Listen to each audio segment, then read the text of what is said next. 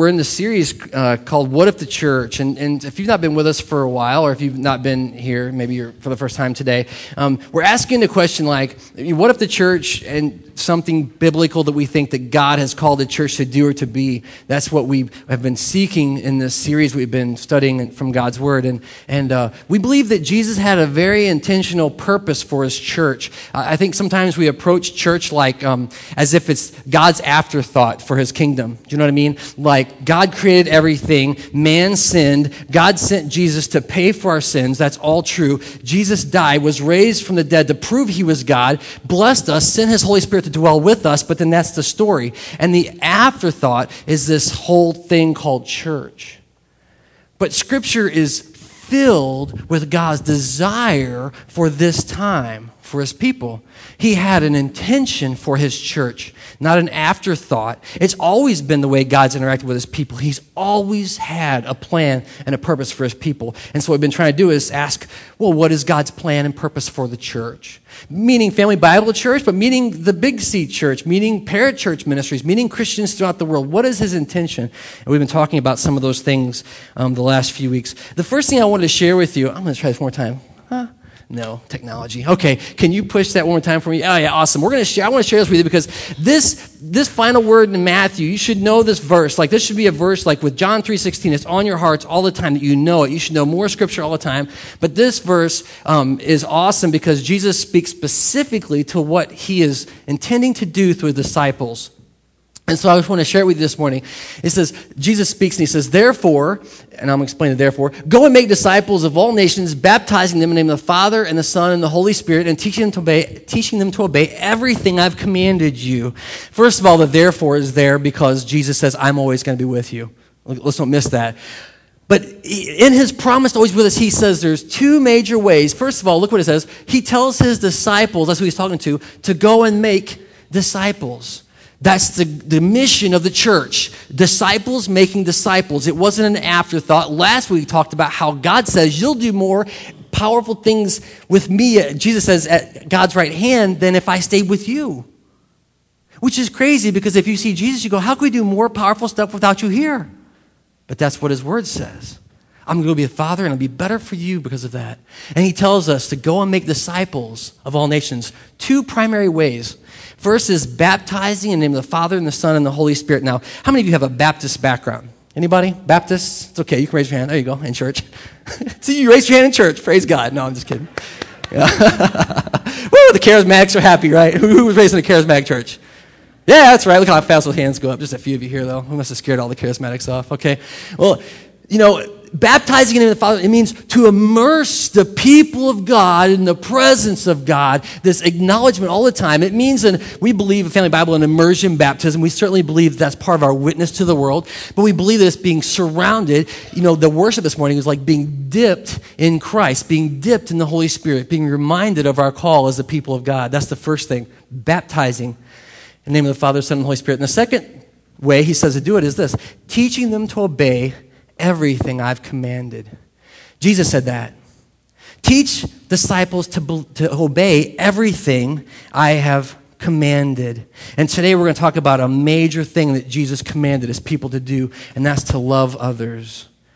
To love others. I'm going to ask you to pray with me as we enter into God's word that he would reveal himself. It is inspired, holy scripture, and he can inspire us to understand it. Please join me in praying this morning. Father God, we've come into your house to sing your praises, your glory. You are worthy of all praise. Every person, being, creature on this planet returns glory to you, should be returning glory to you, Father. Forgive us for the times that we don't do that. Help us to do it more effectively. I pray, Father God, that if nowhere else in our lives, we can set this side apart, this time apart for you to work in our lives. Clear our minds and our hearts of the junk that's in our way, and just help us to draw near to you today.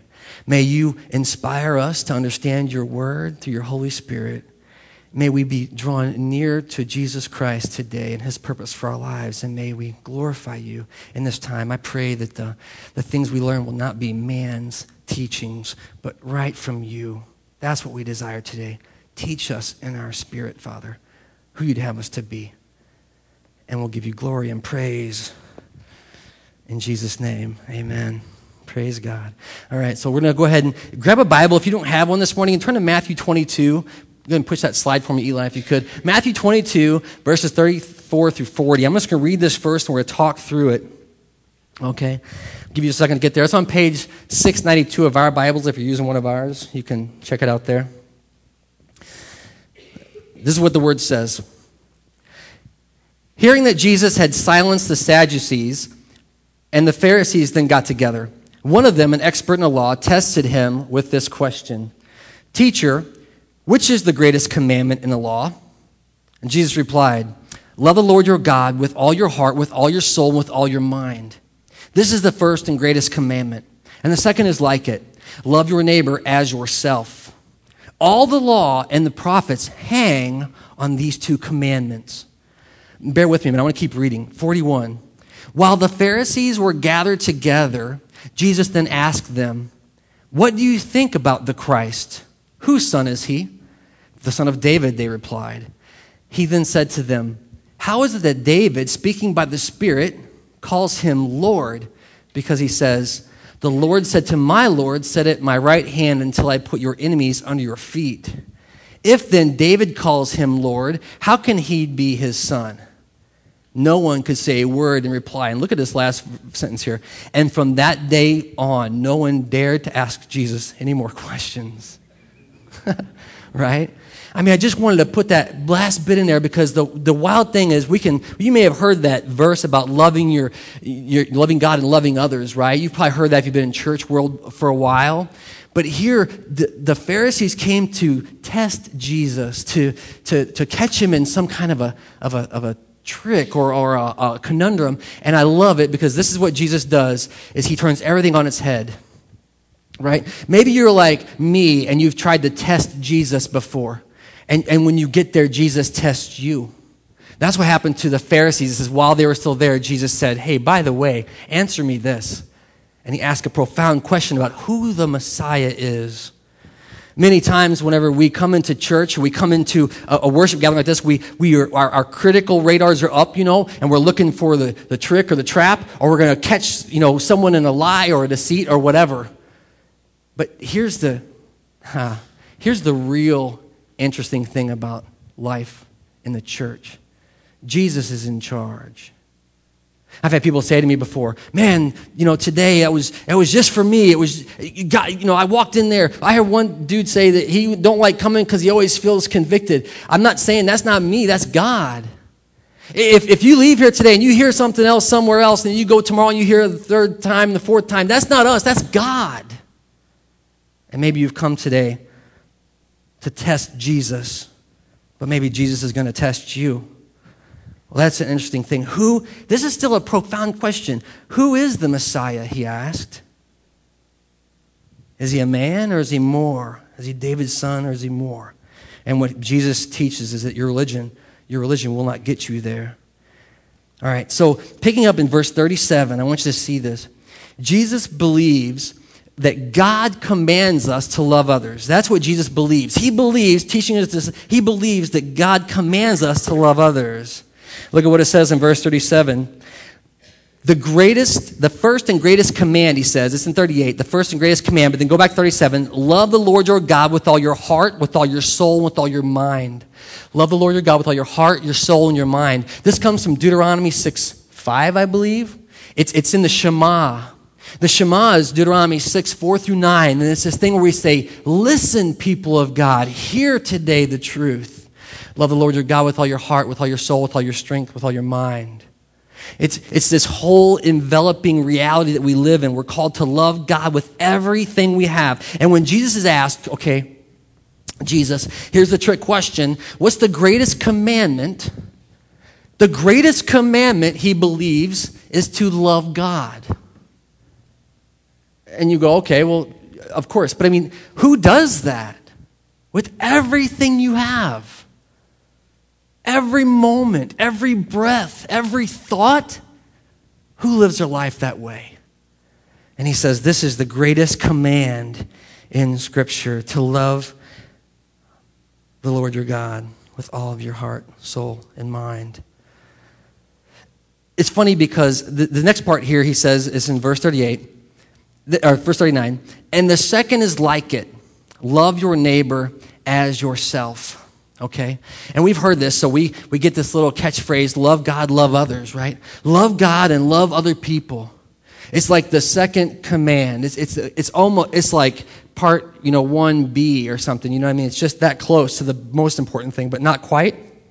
And I love that because this is in Matthew's gospel, but in Luke's gospel, the same question is asked of Jesus, what must I do to inherit eternal life? And he says, love the Lord your God with all your heart, soul, and strength. The guy says it, not Jesus. And then the guy says, love your neighbor as yourself. Or Jesus says, love your neighbor as yourself. And the guy says, then who's my neighbor? Right? I mean, give me a parameter on this. That's what happens in the gospel of Luke. We're not going to turn there, but that's found in Luke if you wanted to check it out. It's a great thing. How far do we have to go to love people? I mean, give me some offense around it. Give me some limit. I want to say one more thing, and then we're going to jump around a minute. Jesus is teaching who here? The Pharisees, isn't he? You see, it said when he had stumped the Sadducees, they didn't believe in resurrection, he stumped them. Then the Pharisees came to him. He's teaching the Pharisees this truth. All the law and the prophets, he says. Now, those dudes knew the law and the prophets. And he says, all the law and the prophets hang on those two commands. That's what he tells the Pharisees. And you might be like me. And I hope you are like me because you go, I'm not a Pharisee, right? I mean, I'm not a Pharisee. So he maybe ain't talking to me when he says, love the Lord your God with everything you have and love your neighbors yourself. And you'd be right. He was speaking to the Pharisees. I want to share with you what he actually spoke to his disciples. Flip back with me a few chapters to Matthew 5. I think I have it up here as well. Matthew 5, a few verses here I want to run through with you. So when Jesus is kind of, correcting the Pharisees, that's what he does. But when Jesus is talking to his disciples, people like you and me who are trying to follow him every day of our lives, this is what he says. You have heard it said in verse 43, love your neighbor and hate your enemy. Let me ask you a question. Have you ever heard it said, love your neighbor? Anybody? Hands? Some of you are not participating today. I just said it to you. Jesus said, love your neighbor as yourself. Did you hear me say that a minute ago? So you've been told now. Jesus said, he said, maybe you have heard it said, love your neighbors, right? But look at part B there, and hate your enemies. I'll just say a little caveat here. We have a tendency to take things that Jesus says and add our own yeah buts on the end of it. You know what I mean? Like, love your neighbor, but not that guy, right? I mean, love your neighbor, but not evil people. Love your neighbor, but hate your enemies. It's a saying that they had heard and that Jesus kind of called them out on it. And look at what he says. You know what's coming. This is crazy talk, though. He says in 44, but I tell you, Jesus says, love your enemies and pray for those who persecute you, that you may be sons of your Father in heaven. Love your enemies and pray for those who persecute you. You see, now we have a bigger problem than the guy in Luke who asked us, who's my neighbor? Because now you're beyond just loving, your neighbors and all that. Now Jesus is saying, you've heard it said, but I tell you this, love your enemies. That's the truth. Jesus teaches his disciples to love everyone, including their enemies. Or maybe even, especially, their enemies. Jesus, this isn't, by the way, in the Sermon on the Mount, you know this, but he kind of amps everything up a little bit. He says, you've heard this rule, here's the new rule, And we think that he's talking to the Pharisees, but he's talking to disciples there. People like you and me that go, okay, we sang that song that said, you won't relent until you have it all, right? But that's true. Because we get satisfied and we're like, you know what, I got this. I'm good. I love my neighbor. He's right there. I've been doing good with that Jesus. And I'm, loving my kids finally. I'm loving my wife finally. And we're doing good. And then Jesus says, yeah, but there's more. There's more. You might be sitting here today and you're thinking, I'm doing everything Jesus is asking me to do. Boy, that's tough. Jesus goes on, I want you to hear what he says here, okay? That you may be like sons of your Father in heaven. He causes the sun to rise in the evil and the good, and he sends the rain on the righteous and unrighteous. Verse 46, I love this. If you love those who love you, what good is that for you? Are not even tax collectors doing that? And if you greet only your brothers, what good is that? What good are you doing more than others? Do not pagans do that? I want to just unpack that for a minute. What he's saying is you might go, I'm feeling pretty good. I'm loving my neighbor. I love people at my country club. I love people that are in my Bible study. I love people that are in my carpool. I love people at the office that I work with. And he goes, so what? So what? Join any social club and they'll all love each other in some way, right? We're all the same. Hey, come on, guys. Here's the great thing about the church. We're not like them. No, I mean it. Like, we're going to go to Honduras, and the great thing about the church is we're not like them. I mean, what did Chris say? They're poor. They're children. We're not like them. Right? Oh, but we love each other, don't we? Because you're just like me. And Jesus says, yeah, but that's not the standard.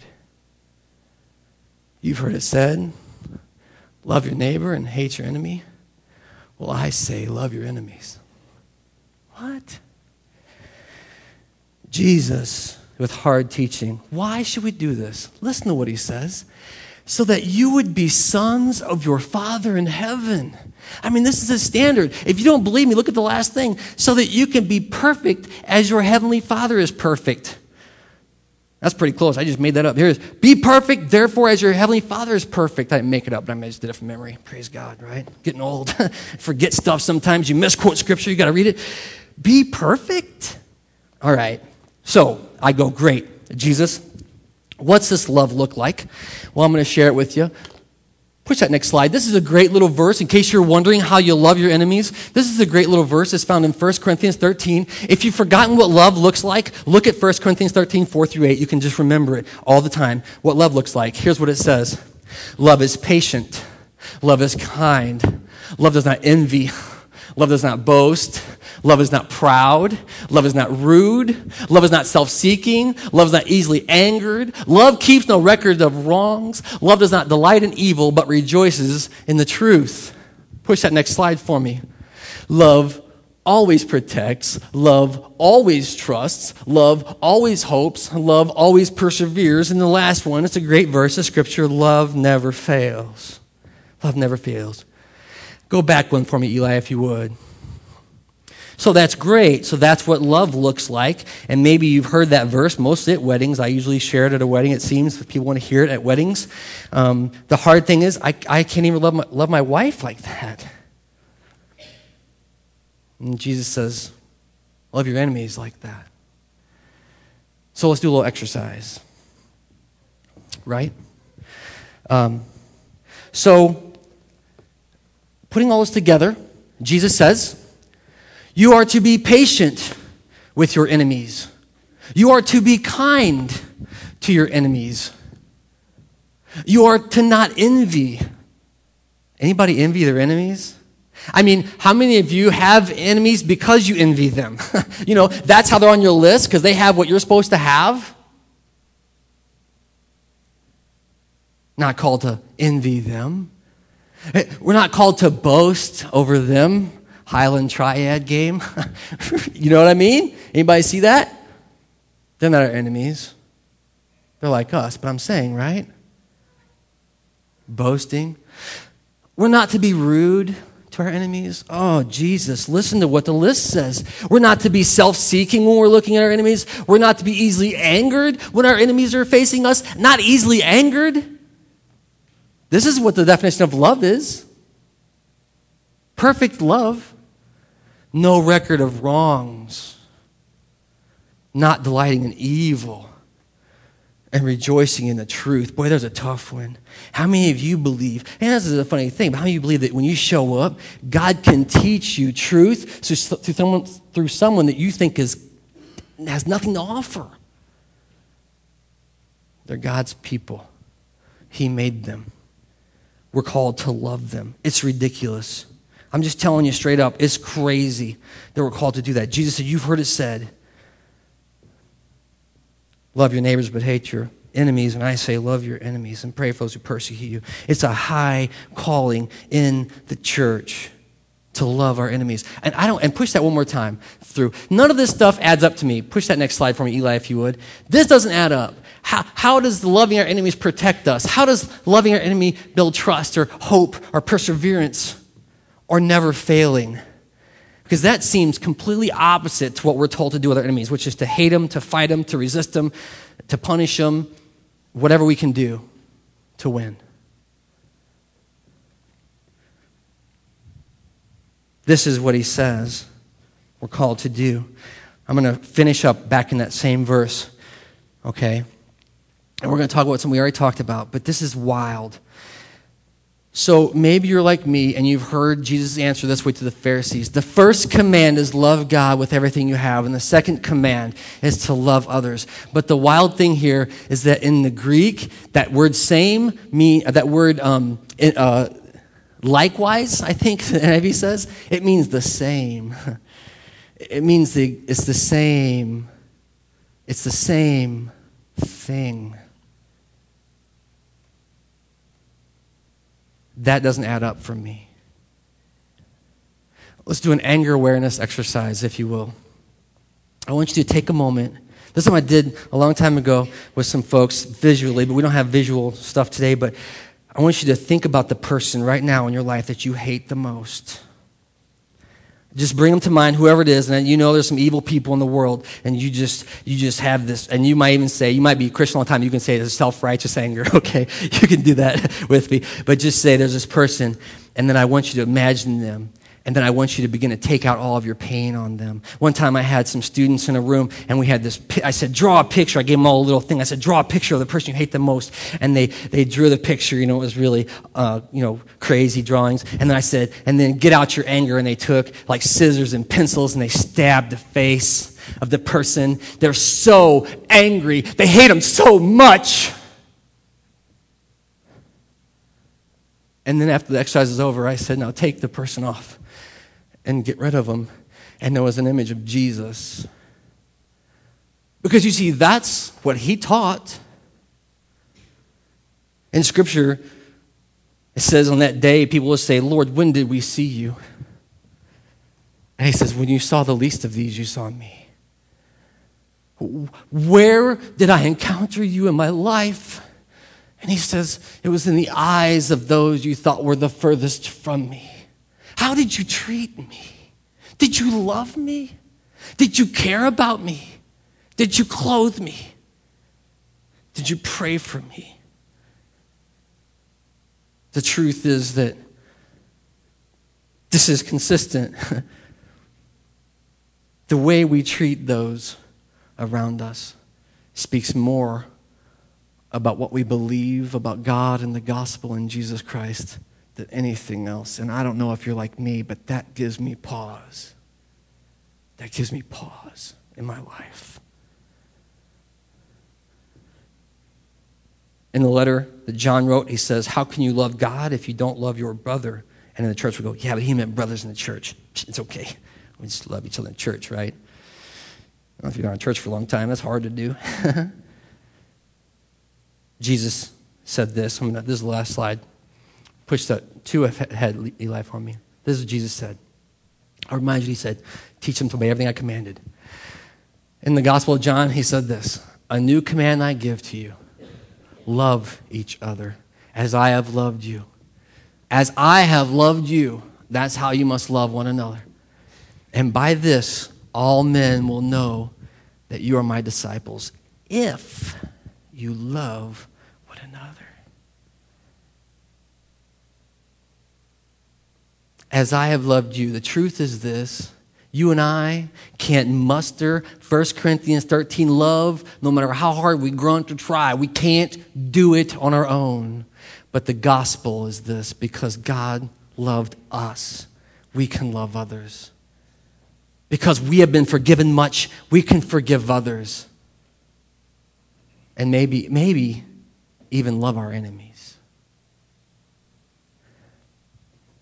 As we pray, I'm going to ask this question. What if that is the only way forward for you? What if the only hope you have is to believe Jesus and do the crazy things he says, which is to love those who hate you? Pray with me if you would. Father God, today we've come here and we've heard your truth and it seems too great for us. How can we live this out? And maybe, Father, there are those of us here today whose hearts are filled with hate and anger and rage. And maybe even today, Father, that hate and anger and rage is aimed at you because we've been mistreated in this life, or we've had things go wrong, or people have been unloving and unkind and uncaring, and they've been our enemies, and therefore we take it out on you. And yet we know that your gospel says that you so loved us. For those hearts that are so wounded today, I pray that your love would immerse and permeate every rip and tear and heal them. Saturate them in your love, that they would know you completely and more fully. And Father, for those of us who have received your love, and maybe right now someone just said, Jesus, I want you to save me, and they know your love, may that begin to transform us into a people who would obey what Jesus commanded us to do. May you guide us and lead us into dangerous waters, dangerous places where we would dare to love people who are not like us in any way. We want more of you and less of our sin, more of you and less of our own misguided ways. We want to find grace and hope and love and healing. And we'll do whatever it takes, whatever you command to get there. May you be glorified, Father, as your people follow you. May you be glorified as we worship your Son. We pray this in Jesus' name. Amen.